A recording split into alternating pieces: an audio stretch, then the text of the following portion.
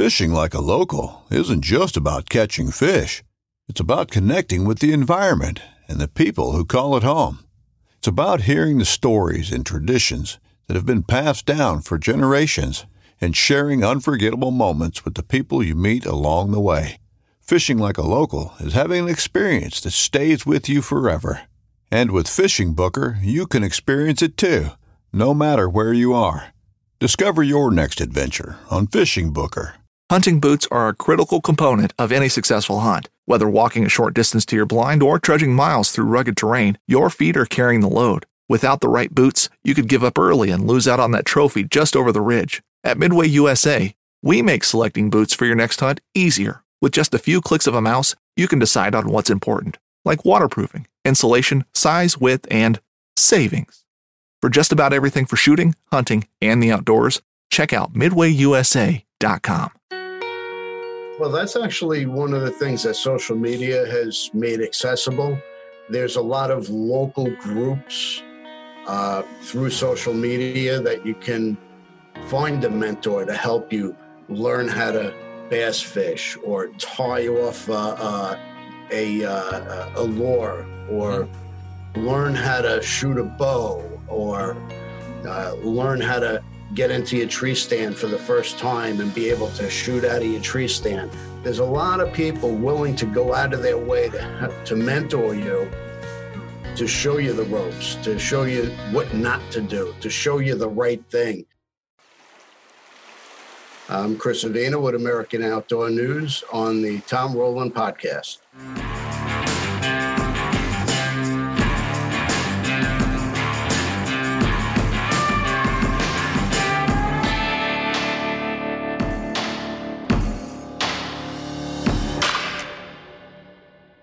After years of fine print contracts and getting ripped off by overpriced wireless providers, if we've learned anything, it's that there's always a catch. So when I heard that Mint Mobile wireless plans are $15 a month when you purchase a 3-month plan, I thought, what's the catch? But after talking to them, it all made sense. There isn't one. Mint Mobile's secret sauce is that they sell wireless service online. They cut out the cost of retail stores and pass those sweet savings directly to you. To get this new customer offer and your new 3-month unlimited wireless plan for just $15 a month, go to mintmobile.com/waypoint. That's mintmobile.com/waypoint. Cut your wireless bill to $15 a month at mintmobile.com/waypoint. Additional taxes, fees, and restrictions apply. See Mint Mobile for details.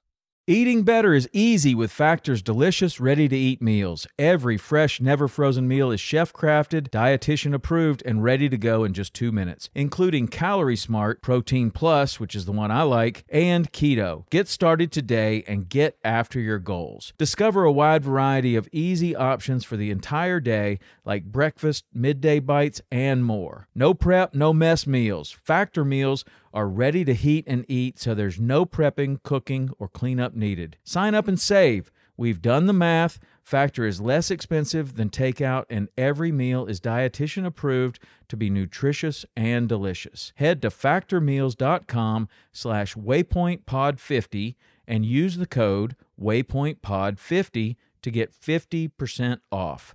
That's waypointpod50 at factormeals.com/waypointpod50 to get 50% off. Hey, everybody. Welcome to the podcast today. Got a good one with Chris Avina from American Outdoor News. I haven't met Chris before, so we're just kind of catching up and finding out all about his business and some cool stuff like his interview with Bo Jackson, one of the greatest athletes we've ever had on this planet. So I'm a big Bo Jackson fan. Wanted to hear all about that. And I think you're going to really enjoy this one with Chris Avina from American Outdoor News. He is new on the Waypoint Network as well. So there's so much good stuff over there on the Waypoint Network that you can go check out. You can see we have like over 50 podcasts now. There are so many new producers coming on the video side. All our stuff is over there. We have Into the Blue, Saltwater Experience, Sweetwater, Guides and Tides, headed that way. So lots of cool stuff. Plus my podcast is over there, but you guys already know that. You're listening to it right now. Anyway, Waypoint TV is a great place. You go to waypointtv.com. You can find out how to watch or listen to any of your favorite outdoor content by going to the Ways to Watch page if you're unfamiliar. If you have a brand new Samsung TV, you can watch the Waypoint channel on Samsung Plus TV. It's totally free and full of amazing content. You watch it just like a regular TV channel. That is where a lot of people are watching. But also Waypoint TV, of course, is on demand. So if you go to the Waypoint TV app or waypointtv.com, you can select whatever you want to watch, whenever you want to watch it, and you can probably get it on any device that you want. Go to the Ways to Watch page to learn how to do that. Anyway, thanks so much for all the support for this podcast. Like I have said many times before, this podcast has grown every day that we've put it out, and we're getting some great guests on here, but that's all thanks to you guys for supporting the podcast. And if you want to support the podcast, there's a couple ways that you could do that. You can go to Apple iTunes or the Apple Podcast app and rate and review the show. That is a really big thing. Just hit that 5-star rating, and then if you have just a couple of minutes, just write a quick review. If you don't know what to write, say, write something about your favorite episode. I really like this episode with so-and-so. I learned whatever. Anything like that is awesome. It just lets other people that are discovering the show understand that this is a real show, that we're really putting out good content, and that people actually like it and might be worth their time. There's a ton of podcasts out there, and, we want to grow this show so we can keep doing it. So I appreciate your help there. Also, if you want to join the Inner Circle and you want to be updated on all the new stuff that we're doing, be that podcasts, television shows, whatever it is, appearances, meetups at ICAST, workouts at stuff like ICAST, or when I'm at Hawks K or whatever, you can come and actually work out with me. We'll probably do the deck of cards, but maybe not. Maybe we'll find some other workouts. But that is also very easy to do. You just text 305-930-7346. Text the word TEAM, TEAM, TEAM, to that, and you will be part of the team. You'll be part of the Inner Circle, and that is also the best way to communicate with me directly. If you have show suggestions, if you have guest suggestions, I've taken a tremendous number of guest suggestions from that text thread, and it works great. So if you've got somebody that you think would be a great guest, I'd love to hear about it, and I'll do my best to get them on here. So that's a great way to get a hold of me. In fact, it is the best way to get a hold of me. I will respond to you there. So that text is 305-930-7346. Text the word TEAM to that, and you will be part of the Inner Circle. All right, on to the show with Chris Avina and American Outdoor News. All right, Chris, how's it going, man? Going great, Tom. Thanks for having me on. Absolutely. Thanks for coming on. I'm looking forward to getting to know you a little better and finding out how you started this awesome business you got going on. Well, it's, I've been in the outdoor industry for a while now. I also own a social network called SeeMeHunt.com. Okay. What's that about? A social network? What is that? It's basically a place where all outdoorsmen can go and network and meet each other and talk about different gear, different hunts, and it's multifaceted. There's forums, there's blogs. You can upload your videos and pictures. I haven't focused on that a lot lately, so I really need to redo that site and bring it up to date. Mm-hmm. And I was speaking to somebody about buying a publication. Their numbers were a little out of line. I think they were more emotional numbers than financial numbers. And basically I said, I don't need to buy your magazine. I could start my own. He said, go ahead. I said, hold my beer. And here I am today. There you go. So what year was that when you handed off your beer? That was a little over 3 years ago. Okay. We're just venturing into our 4th season, and it's been a learning curve. It's been exciting. It's really developed along the way, and I'm excited for things to come. Yeah. So that's American Outdoor News that you're talking about that you started, right? Yes. So did you start it as a physical magazine or a digital magazine? I started as a digital magazine. The margins for print are shrinking by the day. I get magazines at my house all the time, and I'll pick it up and say, hey, that looks like a great issue. And I'll put it down, and before I know it, the next issue comes, and I never read that one. So I think the way people's mindsets are going, and they're always on the move, and they always have a phone or a tablet or a computer in their hand, and it makes it so much easier to just access the magazine at this point. Yeah, for sure. I mean, I don't know. I used to get, well, that's kind of the way that I developed my love for the outdoors was basically going hunting and fishing with my dad when I was young, but we always had the Field and Stream. We always had the Outdoor Life. We always had, my dad had American Rifleman. I remember that was always around. And I would just study those magazines. I mean, I would just study them and study them and study them and read and then go back to them. And you'd have a stack of these things that you would go back to. And, you know, I do kind of miss those days of physical magazines. You'd go into the doctor's office or you'd go into places like that and you would see these physical magazines, but things have definitely changed. I don't think that the advertisers are as excited about print as they once were, for sure, because there's just so many other ways. But the digital seems to be the way of the future, and I'm sure you're seeing that on a daily basis. Absolutely, and we can share our advertisers' ads or the articles on multiple platforms: Facebook, Twitter, Instagram, Pinterest. There's features in the magazine where you could share with your friends or share it on your own social media. Yeah. And so when you first started this, was the idea to basically be a hunting magazine, or was it all outdoors, or what was your idea with it?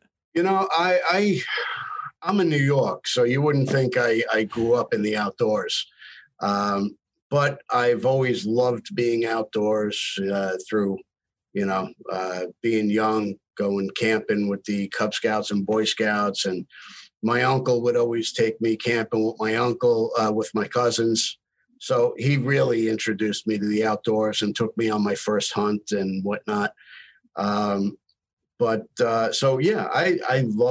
kayaking. I love fishing. I love hiking, anything outdoors. So that's pretty much what the magazine is.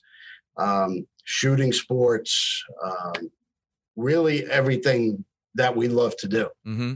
I don't want to pigeonhole it or limit it to just one topic. Yeah. Do you see that your customers and your readers and subscribers are kind of across all outdoors, or can you tell that you have more hunters or more fishermen? Or I definitely have more hunters than anything else, but I would say overall, the hunter is an outdoorsman at heart, and most of them will pick up a fishing pole and go freshwater fishing or saltwater fishing. They'll go on a hike.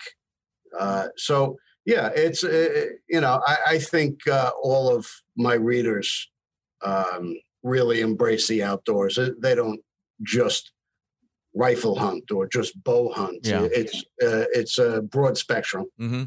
So you say you grew up in New York area. I read this book when I was probably in the 4th grade. It was probably one of the most impactful books on me. It was probably the first book I ever finished, and maybe the only book I finished for a long time. I wasn't a very good reader in grammar school, but it was called My Side of the Mountain, and it was about this boy that runs away from New York, and he goes to the Catskills, and he hollows out this tree, and he has this, he captures a falcon, and then he starts doing falconry, and he's catching all this stuff. I just thought that was the coolest book ever. Are you familiar with that book? No, I'm not. But Catskills is where I've always that's gone. what I was going to ask. Like, are you familiar with that area? And that's probably where that's your backyard, probably. Yeah, well, it's 2 hours away from me. We had a club there club was there for over 20 years. I was a member and on the board for 10 or 12. It was a 2-hour drive from me. We had 600 acres. We had a 60-acre lake, couple cabins. And now the owner just sold the property, so we lost all these. And scrambling for the season now. Oh, yeah. That sounds like a paradise, man. That 60-acre lake. What was in there? Would you have trout in there? We had crappie and catfish and bass. We had a lot of different fish to catch in there. Yeah, that sounds awesome, man. And then what's the hunting like in the Catskills? We got a little everything. A lot of deer and bear, turkey, coyote, really a little everything. And with the proximity to so many big cities, is it crowded? Do you see a lot of people there, or is it easy to get away up there? It's easy to get away. New York really has everything. Yeah. We have, beautiful beaches. We have the cities, suburbs, and we're just a few-hour drive from going up in the mountains. I could drive 6 hours and be up in the Adirondack, and the woods are as thick as being up in Maine. Yeah, nice. Well, I had the only real experience I've had with being in the woods in New York is a long time ago. I did this Great Outdoor Games, and it was in Lake Placid. And so I went up there and fished the AuSable River, and man, it was awesome. I mean, it really looked a lot like the area that I grew up in Tennessee. It was kind of these rolling hills. You got a lot of rhododendron. You got a lot of like mountainous kind of, I don't know, same type of vegetation, same type of terrain. Just really cool. I liked it a lot, and it opened my eyes because, I had visited the city a number of times. You're thinking, man, I don't know how anybody would live here. You can't hunt or fish or do anything. I mean, it's nice to visit for a couple of days, but I sure don't want to live here. As Central Park is your wildlife, and that's pretty sweet. And I love New York. I love going to the city. That's great, but it wasn't a place that I would want to live. When I first visited there, but then you get your eyes open to like what the state of New York has, and you kind of feel almost stupid. Like, I had no idea this existed up here, and it's so easy to get away from the city and away from the population centers. And look, you have these beautiful rivers, and like Lake Placid is amazing. That place, I love that place. Yeah, they had the Olympics up there. I know. I went to that place. And so I had read that book. And later, after I had gone to Lake Placid, I saw the movie Miracle. And, they portray this as it was this amazing game between the Russians and the Americans beat the Russians. And it was this really underdog story of just it was one of the greatest sporting events probably of all time. Historic victory. But you go into that place today knowing that story, and it looks like you're at a high school gym. I mean, it is not a big place. That place had to be rocking and rolling when that went on. That whole town, the whole, Lake Placid Village, they had the skiing events, they had the hockey events, figure skating. I mean, it was something. I didn't go up there during the Olympics, but I've been up there since. And that whole region is called the Finger Lakes region. And there's a lot of lakes and beautiful little villages and towns, and a lot of bear up there. Yeah. Yeah. And black bear, obviously. Do they get big up there? Or are they on the smaller side? I think the typical New York bear is probably like 200 pounds. Mm-hmm. The big 400, 500, 600 pound bears you don't see often, but they're there. Yeah. They're big for a reason. So what's the bear hunting regulations like in New York? I mean, that seems, I don't know, you start talking about bear hunting, you start talking about New York, it seems like there would be kind of, it might get taken out of the hands of the scientists and the game wardens and into the hands of the people that are like, oh no, let's don't hunt bears, not right here. We have an overabundance of bears. We're allowed to take one bear per season, no matter if you take it during bow season, rifle season, or muzzleloader season. I think last year alone, we took 6 bear off our property. Wow. Off the 600 acres. That's a lot of bear on 600 acres. Sure. And then you're probably still seeing plenty, even by taking 6 off. I didn't shoot one last year, but I saw some nice bears right under my stand. Yeah. I saw 2 separate sows with 2 cubs each. I could have thrown a rock at them that were that close, 20 yards and less. And that's when you're deer hunting?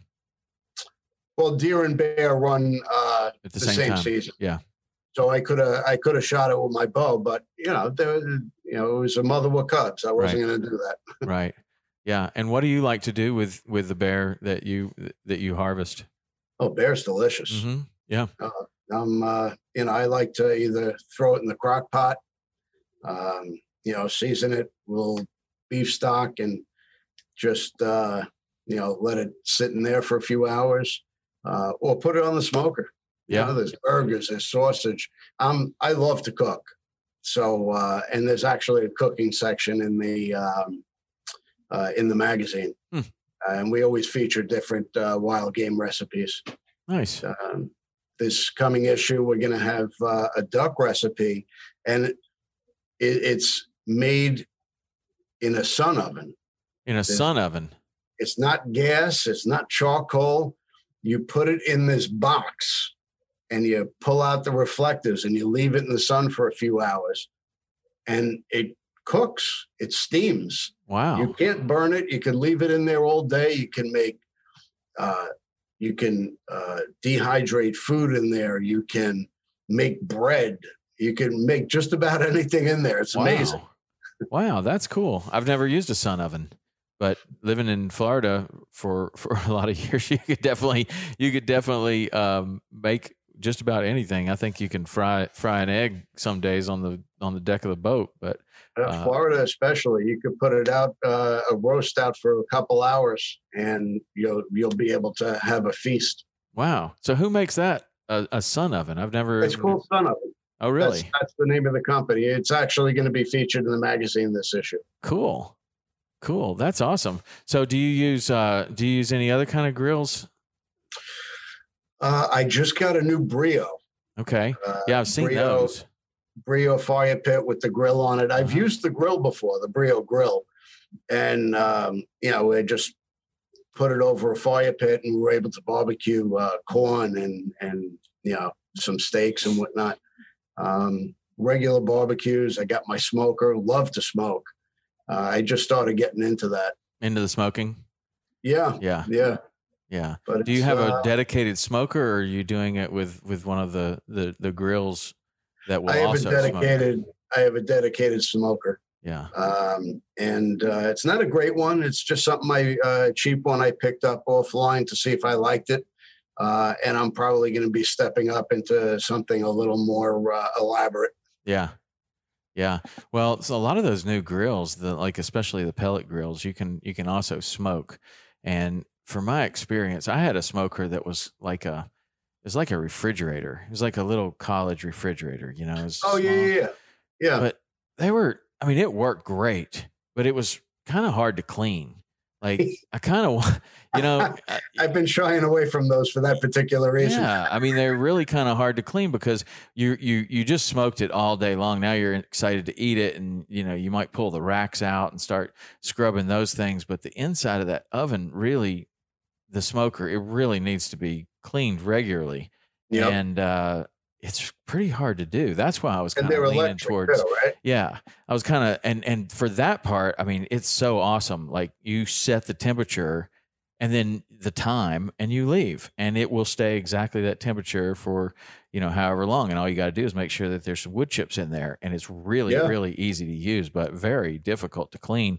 And that's why I was kind of thinking about going to one of those pellet grills with a smoker, because, you just turn it on high and burn everything off like you would on a regular grill. And it seems way easier to clean.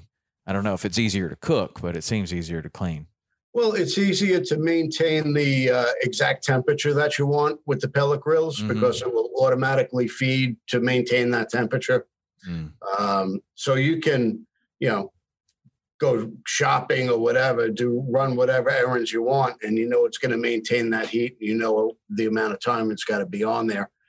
I'm more of a hands-on guy, so I like feeding the wood, and I like picking the wood that I'm going to put in there. And to me, it's an activity. Yeah, well, it is. It's like an all-day kind of thing. You're going to have some people over for the football game or whatever, and you start way early, and you start smoking or whatever you're getting ready to do, and it's kind of an all-day thing.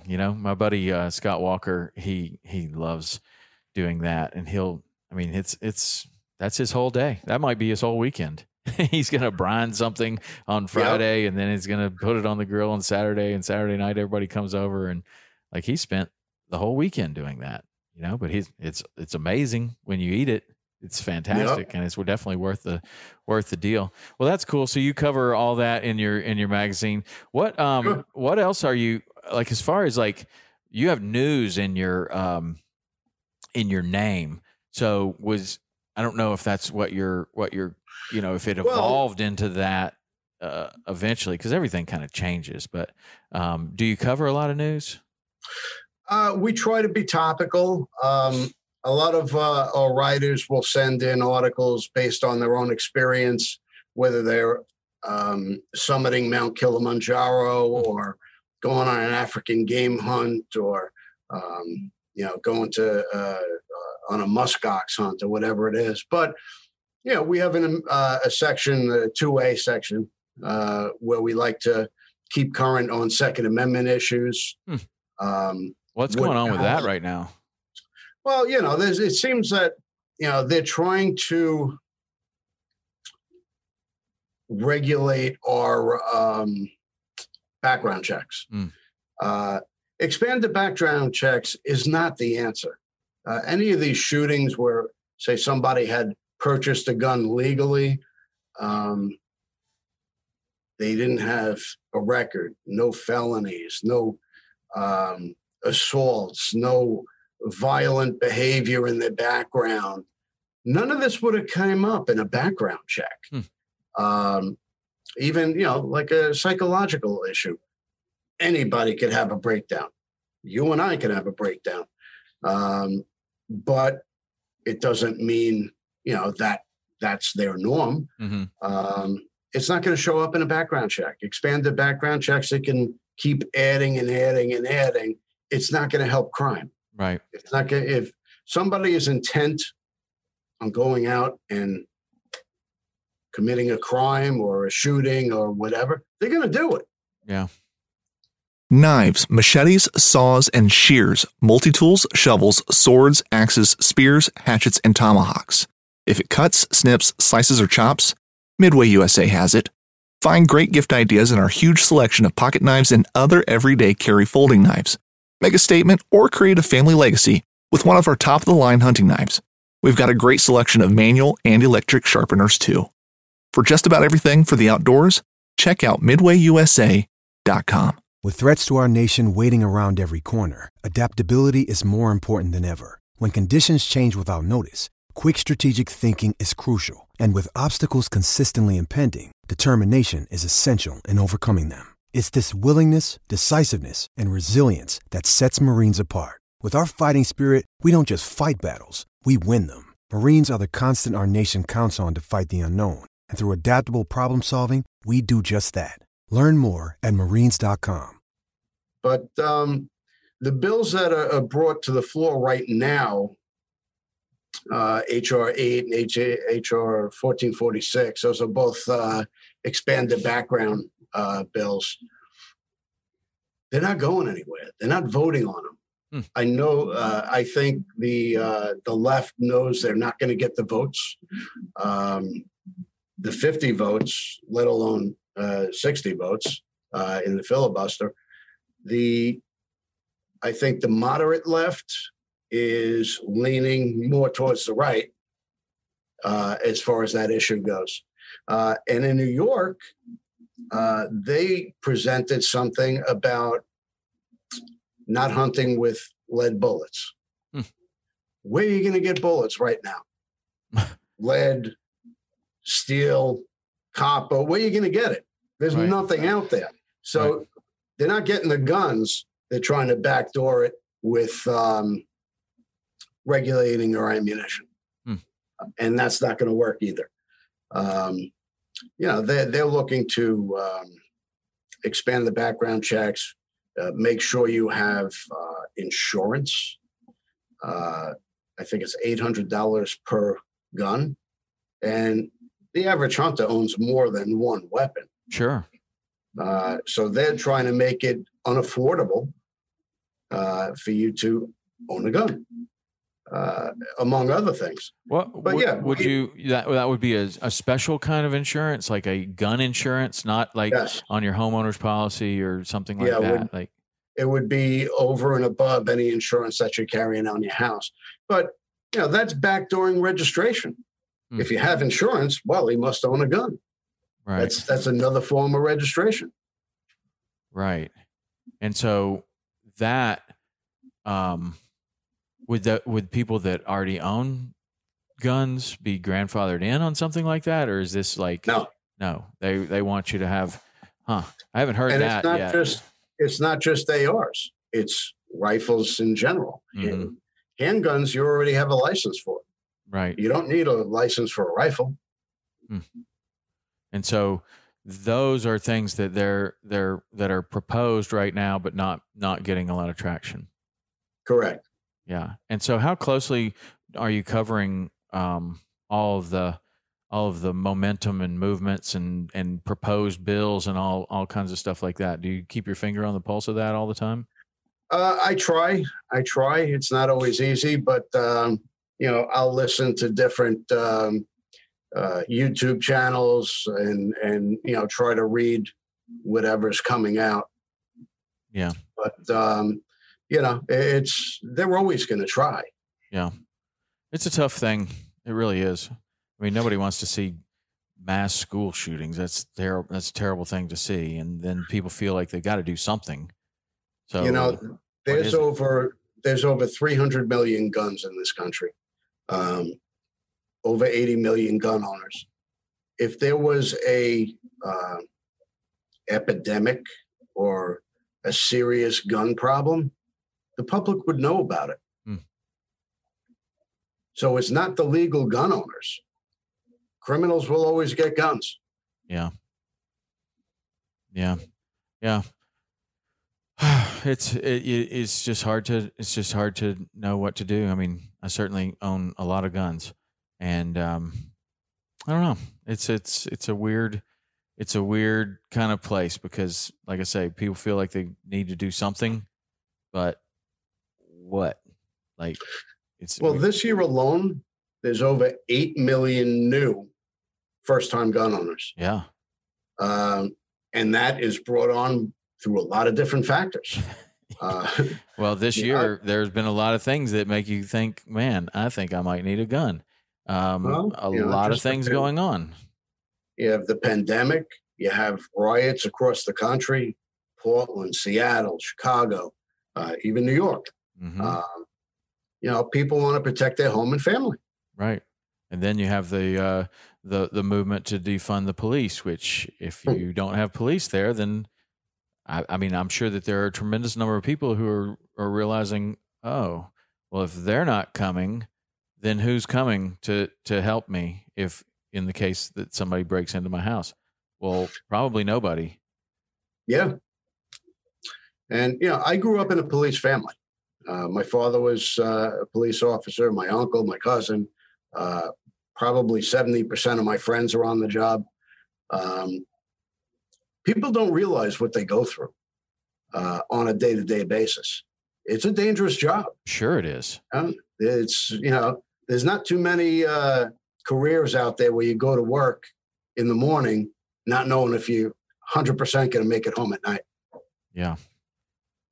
No, I definitely don't think that the defund the police is the answer. I was immediately thinking, no, more training, more, more recruiting, more training up and getting the best possible applicants, and having them be the most qualified. And that requires more funding, not less funding. 100%. But yeah, man, it's that's a tough job. That's a really tough job.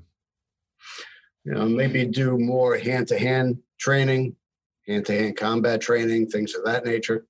Look at this woman that got shot in, what was it, Ohio? She was trying to stab somebody. Cop shot her. They try to make it a racial issue, which there's no racial issue in this country. All of us have friends of different religions, different races, different whatever. I don't see an issue with that. I think that's a narrative they're trying to push. They were trying to then, after the racial, they tried to make it that this guy only had 16 months on the job, but he is a combat veteran. He's got experience. He's probably got more experience than a cop just coming out of the academy. Right. Yeah. Did you see Charles Barkley talk about this on TV? I thought that was interesting what he had to say. He was somebody asked him his opinion, and he was just kind of like, "My opinion is that there's not a problem between black people and white people." He was like, I think that that's your politicians, the Republicans and the Democrats, are trying to get people to not get along. I don't know. I don't follow it that much because I'm on a news blackout. I have decided about, I don't know, over 2 years ago that I'm just turning off the news. I'm just not going to watch it, and I don't. And, the important stories, they trickle down to me, and I hear about them, but I don't leave the news on all the time. I don't hear every little story. And honestly, my life's better. It really is. I just don't I don't follow everything. I don't get all worked up about a lot of things. And that was something that I worked on a while back, and just turn the news off. And man, it's a way different life when you don't, when you're not obsessing over, and you don't even think you're obsessing, but it's like it's on all the time. And try turning it off for a little while, and I don't know, it worked for me. I like it a lot. Well, being a part of the media, reporting any type of news, it's a privilege. Yeah. Report it as it happens, not as we want you to hear it. Let the people decide for themselves. Yeah. Is that what you do with your magazine? Because you're obviously very, very skewed in your readership. Like, you have a bunch of hunters and a bunch of fishermen and a bunch of people that probably are concerned about the gun rights. They want to maintain their gun rights. So when you report on something like what we're talking about, how do you report that to an audience like you have?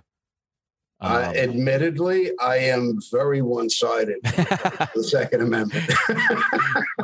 well, yeah, probably, but still, like you say, it is a privilege to report the news, and it is your duty in some way to present both sides of an issue, and then let people.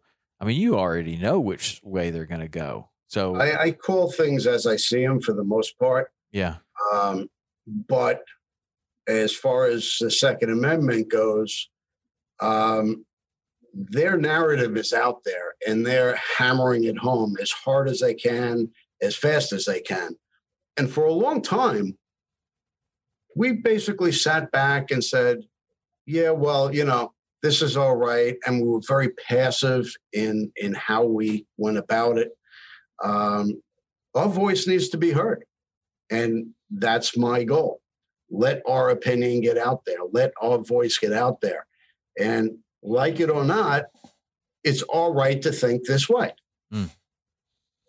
Yeah, for sure. I mean, that's something that is it's disturbing to see the cancel culture and the movement away from what is really free speech. Like, you can say whatever you want. Well, not really, because I mean, people are getting their careers taken away. People are really getting in some hot water because of something they said, and not even just something that they just said recently. It might have been something that they said 10 years ago. And I don't know. I think that's a pretty disturbing trend for that. Really is. Yeah. Yeah. I hope that doesn't continue, or I don't know. At some point, it has to get so ridiculous that people are just like, well, no. I was never a PC guy. I'll say what's on my mind. I'll say it in jest. I'll say it as a joke. I'll say it in a serious manner. The way I grew up, guys busted each other's chops about any number of things. You either rolled with it or you were in a fight every day. You can't, your feelings can't get hurt because your friends are busting your chops. It's the way it was. Now everybody's offended. What people don't realize is, why do you need an AR with a high-capacity magazine to go hunting? Well, that's not what it's about. The Second Amendment was never about hunting. Mm-hmm. It was never about what you can own or how much you can own. It's about protecting yourself, your family, and your country from a tyrannical government. Right. You're protecting yourself from enemies, both foreign and domestic. If we hypothetically, and God forbid, we ever have to rise up against our government because they're not doing what they were elected to do, what are we going to throw rocks at them? We have to be able to protect ourselves. Yeah, and that's what that was the intention, right? To keep the government in check, that every citizen has the right to bear arms. That was the intention, or the original intention. So I don't know. We'll see where this goes. But that certainly was the original intention. What about fishing? How much are you covering for, like, the striped bass is a huge issue up your way. We've had a number of people on the podcast talking about the health of the striped bass fishery and the different regulations from state to state, and how just the state of that fishery. Are you watching that? I haven't been covering a lot of that. I do have a fishing column. Josh Bendowski, he owns Bendowski Power Fishing, and he's in Utah. So he writes a lot of my fishing articles. Gotcha. I think this issue, he has something about barometric pressure in fishing, and how it affects your fishing, how it affects the fish, different times to fish, how the weather affects your day out on the lake. Yeah, barometric pressure, that is definitely a major factor. I have never really spent the time to journal all about, like, what the barometric pressure has been and how that affected the fishing, except in trout fishing out west. You get a low pressure system come in and all the bugs hatch and every fish in the river comes up and starts eating them. And that is by far and away. I mean, you don't have to be a rocket scientist to see that. Like, the low pressure moving in does something to the whole ecosystem, and it is on. That is definitely the best time to go. Well, how do you go from being a freshwater fisherman in Wyoming to being a saltwater fisherman in Key West. That's pretty easy. That's a pretty easy answer. If the weather was like it was in the summertime in Wyoming all year long, I would have never gone to Key West. But I tried to spend a winter in Jackson, Wyoming, and it was so cold, and I am such a wimp that I went as far as you could possibly go away from that and ended up in Key West. I mean, that is kind of the answer in jest. I really wanted to fish all year round, and when I was a guide out west, there was we didn't have the season that we currently have. I don't know if it's homeschooling or what, but it used to be that around the 7th or 8th of September, man, I mean, the tourism decreased by 80%. And there was just, school goes back into session. And, 2 weeks ago, town was absolutely full. Now town is virtually empty. And it was a very specific time. That doesn't happen like it used to. And I'm not sure exactly what the reasons are or why, but guides now are fishing all the way through September, all the way through October, into November, until it gets really cold. And then they're fishing select days in the winter, and then they're starting fishing early in the spring. When I was guiding in Jackson, it was not like that. And it was unheard of for many people to get very many days. You could get about 100 days. And that would be, maybe a few early season before the runoff. Then the runoff would start, and then our season would start about 4th of July, and it would go all the way until there were no more tourists. And the fishing stayed great. It was fantastic, but there just weren't very many people to take fishing, even with the advent of all the good gear like the Gore-Tex wader and the great movie like A River Runs Through It that brought tons of people out there. It still seemed like just school and everything else just kind of kept a lot of people from the fall fishing. So my choices were I could get a real job, like a lot of people did. They were like teachers or something, and that would leave their summers open for guiding, but then they would do something else in the winter. Some people built houses, some people were snowmobile guides, some people were elk hunting guides, some people were just general kind of do whatever kind of people. None of that was really all that appealing to me. I wanted to fish. I wanted to fish year round, and I wanted to do it just like we were doing in the summer, just every single day have a trip. And so my first thought was, well, I will go somewhere in the southern hemisphere where there are trout. And that would look kind of like Patagonia, Argentina, something like that. But I had no connections there. I didn't know anyone there. I'd never been there. So then there was another opportunity that was saltwater. And there was some sort of a connection between Jackson Hole Trout Guides and Little Cayman Island, which had a place called the Southern Cross Club. And my boss said, hey, if you want to go down there, I could probably hook you up. And me being pretty wise right then at that particular moment, I said, well, maybe before I take the job, I should go down there and check it out with my then girlfriend, now wife. And so we went down to Little Cayman. It's pretty rural, pretty rough. There were about 12 people on the island, one little lodge there. You had one fishing guide, that would have been me, and my wife would have cooked. And let's just say it was not what we were looking for. It was an opportunity, and I was happy to have that opportunity, but it just wasn't going to work for me and my little too desolate for your own good. Yes. Now, my wife had spent a ton of time on Grand Cayman and was very familiar with that and gone there many times with her family. So the Cayman Islands was a place that we were familiar with, but Little Cayman at the time was very undeveloped and pretty rough, really. So on the way back, we stopped in Key West and visited a friend that I had there, Simon Becker.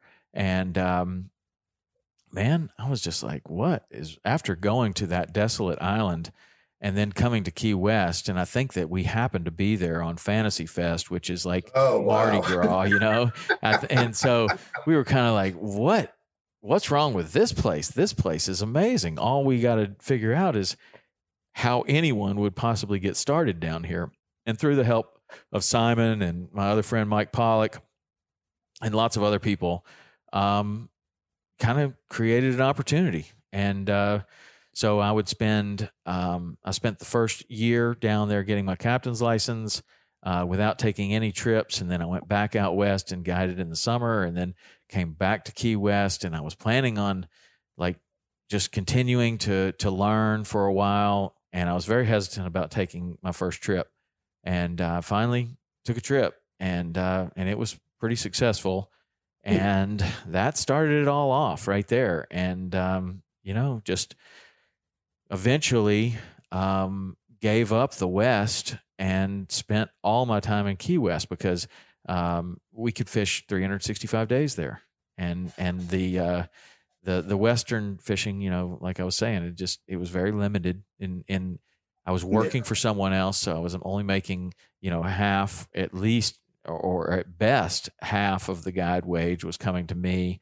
In Key West, I own my own business, so of course you have your own expenses for boats and everything else. I mean, it's all on you, but you get everything, and you're in charge of your schedule. And I don't know, I just liked it. So that's how I started my career. And really, I mean, all kidding aside, I did flee the winter in Jackson and go to the warm weather because I am kind of a cold weather wimp. I can handle it, but I don't really like it. Key West is a lifestyle, man. Yeah, it is. And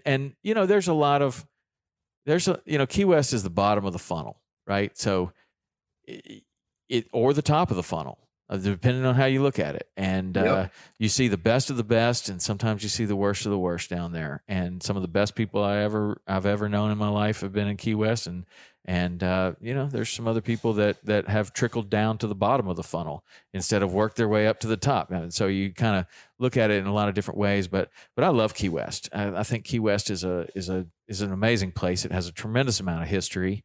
The fishing is otherworldly. I mean, it's really good.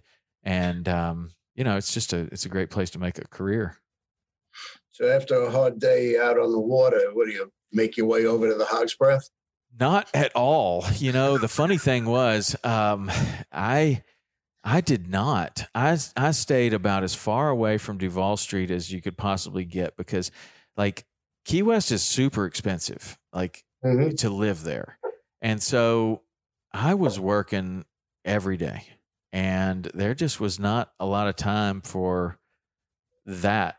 I would get back, and then I was raising kids there too. So we lived kind of one island up from Key West, and we were raising kids. And so you have the whole tourism, Duval Street and that circus that goes on down there. And then there's a big population of people that just never go there, that live in Key West. And that's just not part of the deal. Now we'd go to restaurants down there and stuff like that. I mean, there's a lot of fun things to do down there, but a lot of nice places. Yeah. But for the most part, man, you're just guiding every single day just to make ends meet. Everything's expensive, it's really, really expensive there. So, back in the 80s, they couldn't give houses away down there. You could buy a house for like $10,000. Wow. I wish I had bought a whole bunch of them because me too. I did witness the real estate prices going way, way, way up, and then way, way, way down, and then back up again. And Key West is a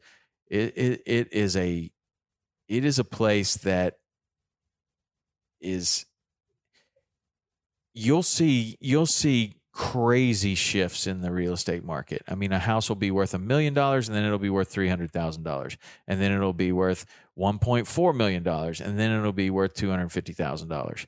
And depending on the hurricane season, depending on the economy, depending on lots of things, you see these massive shifts in value there. But I mean, for me, it's one of the best investments I've ever made was a house in Key West, for sure. For sure. Do you spend a lot of time down there? I've been down there a couple times. Yeah. I like to travel. I've probably been around most of the world, probably 40-50% of the U.S. How did you travel around the world? Hunting and fishing, or like other ways? No, I was in search of the ultimate beach. Oh, nice! You went in search of the ultimate beach just to hang out. Or are you like a surfer, or what? What's the draw to the beach? Lay on the beach and just catch some rays and relax. Okay, so where is it, in your opinion? Probably one of the nicest beaches I've ever been to is in Venezuela. Ah, nice. There's a lot of good bone fishing there.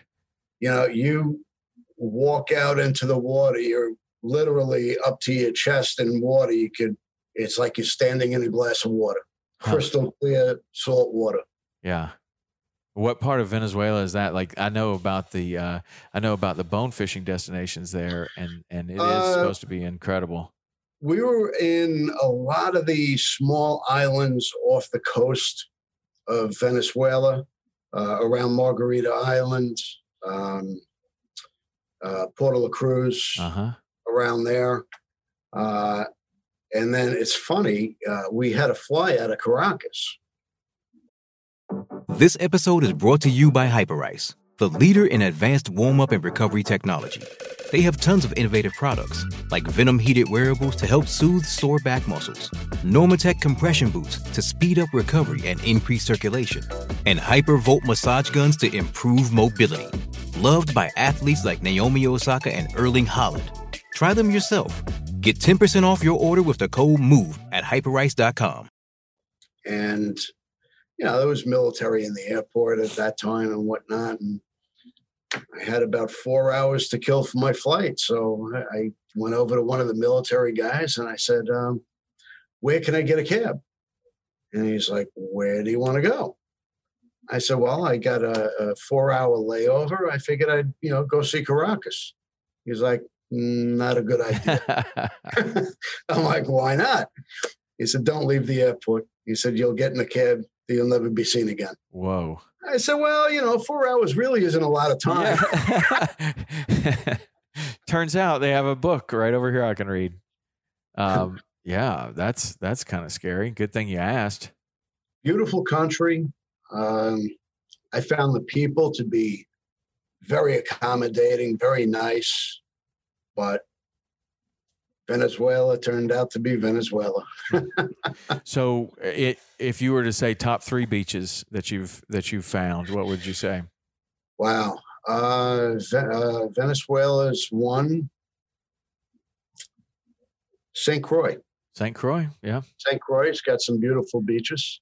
They do a lot of, if I'm not mistaken, St. Croix, that's a place where you do some shore dives, where the scoop you set up on right on the shore and you just start diving right there.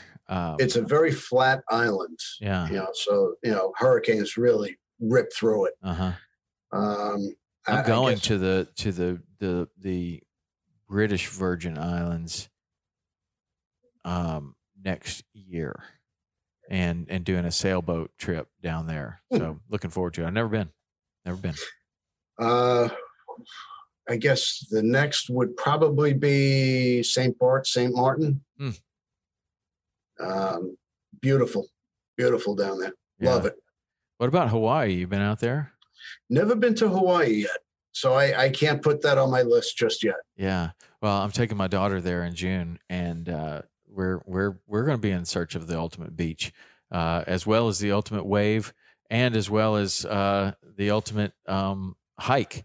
And Hawaii, like the more I learn about Hawaii, I've been there twice, but the more I learn about Hawaii, man, the more time I want to spend there. It is just an amazing place with incredible diversity and in not only just the wildlife and the vegetation and the terrain, but also really in the things that you can do. Like you can surf, you could conceivably, you could snow ski in Hawaii. You can fish. I mean, there's a drop off that is in sight of land where you can catch the biggest things that swim in the ocean. I mean, marlin and everything. I mean, just right there, right off the coast. I mean, it's an amazingly quick drop off. Like you don't have to go way out. I mean, like you just see the fish, you see the boats just fishing right out there, and like they're fishing for, you know, the best stuff. It's not like they're trying to make an easy half day out of it. That's where the fishing is, and so I'm looking forward to that. There's some incredible bone fishing there, really huge ones, and that's the only reason I've been to Hawaii is to stop over on the way to Christmas Island, which is also a really spectacular place to go. I love Christmas Island. But Hawaii has just some of the most beautiful beaches, some of the most beautiful waterfalls, some of the most beautiful hiking trails, these incredible volcanoes. We're going to go up on towards the summit of this mountain that's there. It's 9,600 feet is where you have to stop. And if you have 4-wheel drive, you can go above that. Because the air's so thin that it says that your brakes won't work. So I guess you have to put it in really low gear to come down without using your brakes. And this is like a 12,000 or 13,000 foot mountain there, and there's this observatory up there, the Keck Observatory. But it's supposed to be, even if you just go to the 9,600 or 9,200 level, you're supposed to have zero light pollution, and it's supposed to be the best star show you've ever seen anywhere. Wow. The best stars I've ever seen have been in Africa. I would have to agree with you. Yeah. Was that your experience there? I mean, I just couldn't believe what I was seeing. You know, the night sky and their sunrises and sunsets are some of the most amazing things I've ever seen. Yeah. One of the coolest things I ever did in Africa is we were doing, just riding around in the Jeeps and stuff. And we stayed out to see this one particular animal. I can't remember exactly what it was because the next part of the trip is what I really remember. And we're driving back and it got dark and we're driving along and all of a sudden the guy shuts down the Jeep. We turn off the engines and we're like, what's this? What are we doing here? Like, what are we going to see? And he goes, okay, everybody just lean your head back and look up. And, man, the stars it was unbelievable. And I've been in the backcountry of Yellowstone and been in some really great places that are a long way away from any light bulb. And I've seen some pretty awesome stars. There were pretty awesome stars in Argentina and in Bolivia. It was great, but man, so far to date, nothing has compared with that sky that I saw there. I mean, you could see depth between stars, and you could see. I mean, I just never seen the Milky Way like that. And then we're in a different hemisphere, so all the stars that you're looking at are different. Exactly. Like you're like, well, where is like the Big Dipper? Be over there, right? Yeah, exactly. It's a weird thing, but we don't look at the stars like we used to. But I mean, when you see something like that was entertainment a long time ago. Everybody just sat there and looked at the stars, and I think that's the trouble with our society today. Nobody actually takes the time to appreciate what our world has to offer. Yeah, well, it's pretty amazing, that star show. I agree with you, and I'm really looking forward to taking my daughter to this mountain. Mauna Kea, I think is what it's called. And I probably just butchered it and didn't pronounce it correctly. So sorry about that, Hawaiians. But I'm really looking forward to it. That may be the thing that I'm looking forward to the most going to Hawaii is going there because, man, I mean, just to experience that sky it's amazing. I just hope that we have good weather and we can see well. But apparently you get way up there and the clouds are like below you, even if it's cloudy on the way up. Like you get way up there and it's pretty clear. That must be an experience. Yeah, but look up that Keck Observatory, and you can see all kinds of pictures from up there. And I haven't been to the South Pacific yet, but that's on my list. Fiji, Tahiti. Oh yeah. But when I was in Africa, I shot a springbuck at dusk, and the PH, he seemed a little stressed and panicked. He's like, "Come on, we got to get this taken care of." And he literally took the thing and threw it over his shoulders and ran down the mountain with it. Wow. We did our pictures and video, whatever we had to do, and threw it in the truck. He's like, "Okay, let's get out of here." And by the time we started pulling out of there, it was pitch black. And, the plains are really not a safe place to be after dark. Right. And we went back the next day to hunt the same area. And sure as hell, we saw 3 male lion about 300 yards from where I shot this thing. Wow. So we could have very well been the hunted while we were hunting.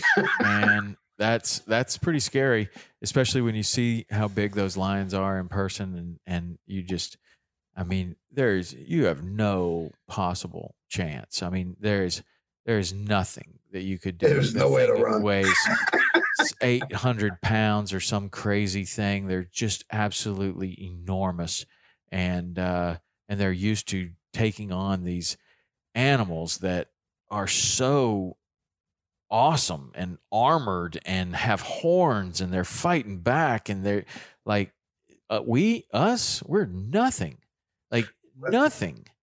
But they see a steak running across the plains. Yeah, I went on a mountain bike safari, and we're riding mountain bikes through these areas, and man, I'm thinking, wow, this is, I mean, are we sure this is like okay? Are we safe here? And of course, the guy that's with us, heavily armed, but we don't have like a Jeep following us or anything. We're on mountain bikes out there. I look back on that and I think, man, I think that was a really stupid thing, because the next couple of days we drove through a lot of the areas that looked exactly like where we were mountain biking, but with this one particular area, we went through this high grass and we stopped, and there was one lion sitting on the ground. And so we're looking at this lion, and there's this tall grass. And then here comes another one. The grass just kind of parts, and silently this other giant lion comes out. And then here comes another one, and they're just all coming out of this high grass. Mm-hmm. And I'm like, man, we rode right through an area that looked just like this. Like, that was not cool, and I would never do that again. Classic story, death in the long grass. Man, I know. And to see that happen. Have you ever seen that guy ride an elephant and that tiger leaps out of the long grass and rips his hand off? Yep. That is incredible, because that elephant is, I mean, an elephant is really tall, and a guy sitting on top of an elephant is really tall. And if you watch that video, that grass barely moves. And then the next thing you know, here is this giant tiger airborne from a good 30 feet away that makes it all the way up to the top of that elephant and bites the guy's hand off. It is unbelievable and scary. Very humbling experience. Oh, man. I mean, yes. And very, very humbling experience. Just to even watch that video. That is one of the craziest videos I've ever seen, because if you watch it 2 or 3 times, you even know exactly where in the frame the tiger's going to come out of. And you're watching that intently, and that grass never moves. And then the next thing you know, this thing is coming at you. It's unbelievable. Here in the U.S., we have a lot of opinions about hunting Africa, trophy hunters and whatnot. But what people fail to realize is we don't have it like they do there. They don't walk to the river to get water and have to worry about a lion coming out of nowhere, or a crocodile snatching them off the river's edge, or a hippo or anything. To them, it's survival day to day. every day. Yeah. So, hunting is vital to not only their economy, but to the conservation of certain species to assure their existence. Yeah, certainly. That is where where the message kind of falls on deaf ears sometimes is the conservation, the way that hunting is providing conservation for those areas, that it's not only the money pouring into the economy, but if that money wasn't pouring into the economy in some areas, then the industry would be poaching. And they're so those people that are guides or those people who are making a living entertaining hunters otherwise would be making a living killing those animals. So, and more of them, way more than the hunters are, and almost no money is coming back in. Well, all the money that hunters and outdoorsmen spend, not just the Pittman-Robertson Act, just in general, so much money pours into the conservation and preservation of these animals and anti-poaching efforts and things of that nature, where organizations like PETA, all the money that they raise, it goes towards hate campaigns. They don't put any money into conservation. It's us that does it. Right. Explain that the act that you just mentioned for anybody that doesn't know what that is. The Pittman-Robertson Act came into effect, I guess it was somewhere in the 30s. I think it was during Teddy Roosevelt. Every license purchased, every round of ammunition, every firearm purchased, there's a tax that comes right off the top and goes towards conservation. So it's a built-in insurance policy that we will be able to see these species and manage these species for generations to come. Mm-hmm. Yep, that is a self-imposed tax that a lot of people don't know that. A lot of people, I mean, not necessarily a lot of people that listen to this show don't know that, but just in general, a lot of people don't know that hunters and fishermen are providing so much money towards conservation, and that conservation is in the form of fish and game officers. It's in the form of their salaries. It's boat ramps. It's law enforcement. It is habitat. It is habitat protection. All on down the line. I mean, everything.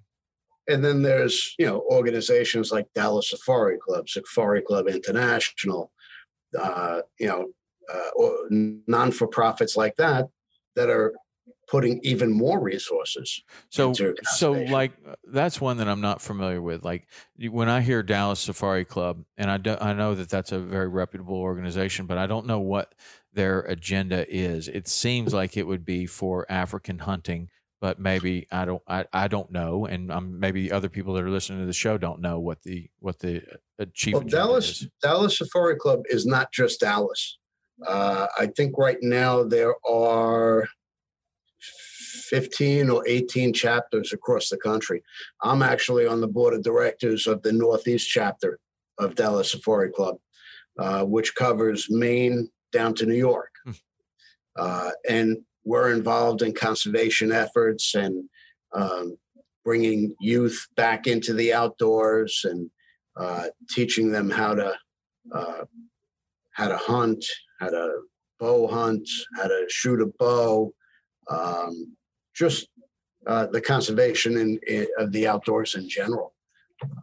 It's not just Dallas. It's not just Africa. Yeah, there's a lot of conservation efforts going on here in the U.S. as well. That's a really good thing to be doing right now, because we have a real influx of hunters and fishermen due to COVID, due to there's been a tremendous number of people that are being introduced to the outdoors in the last year. So education is super important as to ethics, as to limits, and just general behavior in the outdoors. for a lot of reasons. Like we were talking about this on a podcast just the other day of, if somebody goes hunting and fishing and then they get a ticket from the game warden, the chances of them continuing are probably slim. They're like, oh, I thought this was going to be really fun. Now I got this $500 ticket, this day in court. This is really lame. I didn't know you couldn't keep this many fish. I didn't, whatever it may be, probably a rookie mistake. They get a ticket. They're probably out. Like it's going to take a dedicated person to continue. But that education, that's something that could have easily been avoided because through any sort of program, any sort of outreach program where people are teaching, good ethics, good behavior in the outdoors. Like this is how you stay within the law. This is, the law is not a suggestion. It is it is the law. It's not, even more so than the speed limit. Like you can go 30 miles an hour in a 25 and you're probably going to be okay. You have 5 ducks over the limit, you're not okay. You have 1 duck over the limit, you're not okay. 1 fish over the limit, that is not okay. It's not like around 6 fish a person. It is 6 fish a person. Like you can have around 6 fish if it's 4 or 5, that's around 6, but 7 does not mean around 6. Like that's over. And, some people that are getting into the outdoors for the first time, they don't know these things, and they can be told these things hundreds of times, but it did not compute somehow. And they're destined to have a really bad day, which is defeating the purpose of so many agendas of getting more people involved in the outdoors, getting more people to hunt, getting more people to fish, because that's the future of our sport. And we really, really need that. But in my opinion, it starts with education being really available. Like, oh yeah, you can learn how to hunt. There's 3 or 4 different organizations. Call it the Dallas Safari Club. Call it a state-sponsored Fish and Wildlife weekend, or whatever it may be. Trout Unlimited's having something, or but they're definitely, we need to definitely be trying to provide these opportunities that for somebody that has hunted and fished all their life, it's like, well, you tie a knot. That's how you do it. Like, but for somebody that's never done it before, the most basic things are the biggest challenges to getting into the outdoors. Well, that's actually one of the things that social media has made accessible. There's a lot of local groups through social media that you can find a mentor to help you learn how to bass fish or tie off a lure, or learn how to shoot a bow, or learn how to get into your tree stand for the first time and be able to shoot out of your tree stand. There's a lot of people willing to go out of their way to mentor you, to show you the ropes, to show you what not to do, to show you the right thing. Like for me, my uncle took me on my first hunt. And granted, my uncle was not the best hunter. In fact, I can't remember him ever shooting anything. But what he did teach me was the whole experience. Being in camp with the guys, sharing stories, just that, for me, that's half of hunting, being in camp with the guys. Yeah. And, he taught me the experience. The rest I kind of picked up on my own. Yeah, that's where you learn how to be successful. You have to learn that on your own. But you're right. The camaraderie and the whole experience is really the whole thing with hunting and fishing. Is there's a lot more to it than actual harvest. And for the most part, when you get started, there's not a lot of harvesting.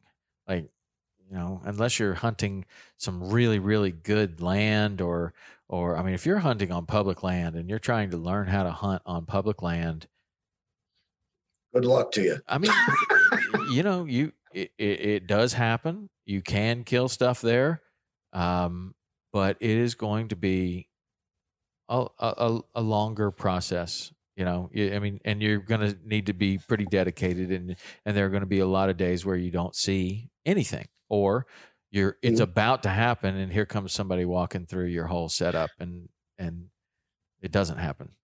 All of us have, found our stand in the woods on public land, only to wait for sunrise. And you look around, and you see 2 or 3 other hunters, and right. Yeah, right around where you are. You didn't even hear them come in. But that's not always the worst thing. They could bounce something to you that you wouldn't have seen otherwise, and you could do that to them.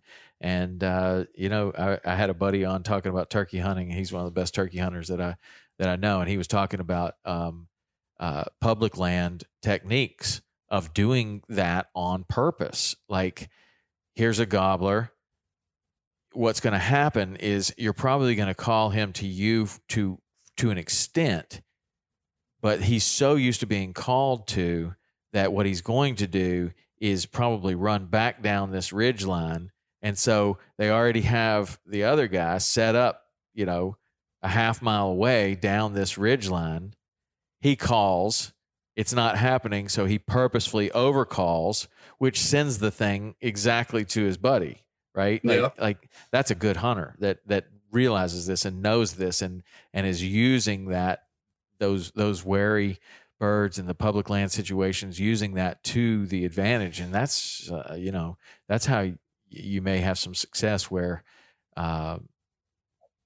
just playing, trying to hunt the way that you've read about in the textbook articles. It's not exactly that way on public land. It's experience. Like sometimes. Yeah. I never had a lot of luck turkey hunting. They always seem to show up the day after the season ends. Oh, they're good at that. So are big deer, by the way. But But yes, they do show up the day after, and they're there a lot the day before. I was bow hunting deer last year. Right the day after turkey season ended, I had about 30 birds in front of my stand. The day after. Where were you yesterday? Yeah. They know, man. They know. They definitely know. Well, listen, man, Chris, this has been a great conversation. I really appreciate it. I learned a lot about what you do, and what about the podcast that you have? How much time are you putting into that? I saw the one that you had with Bo Jackson. That's a pretty awesome guest. Bo was on the cover of one of our magazines. I think it was the winter edition, and he was so gracious and accommodating, and it was a real thrill to get to meet such an icon. Yeah. But he is a diehard, obsessive hunter. Yeah. He makes his own arrows. I mean, he's like, listen, man, he's the real deal. I was listening to that podcast, and I'm hearing Bo Jackson. He's like, I'm a pretty good shot with a bow. And I'm like, really? And I asked my buddy Connor here, I was like, do you think Bo Jackson's a good shot with a bow? And he's a lot younger than me. I was like, do you know who Bo Jackson is? And he's like, yeah. I'm like, I guarantee you that Bo Jackson is probably maybe the best archer on the planet, because I'm going to say that Bo Jackson could probably pick up, I don't know, name the sport, bowling, pool, and within a week, if he wanted to, he could be world class. I mean, that guy is literally one of the finest athletes this planet has ever produced.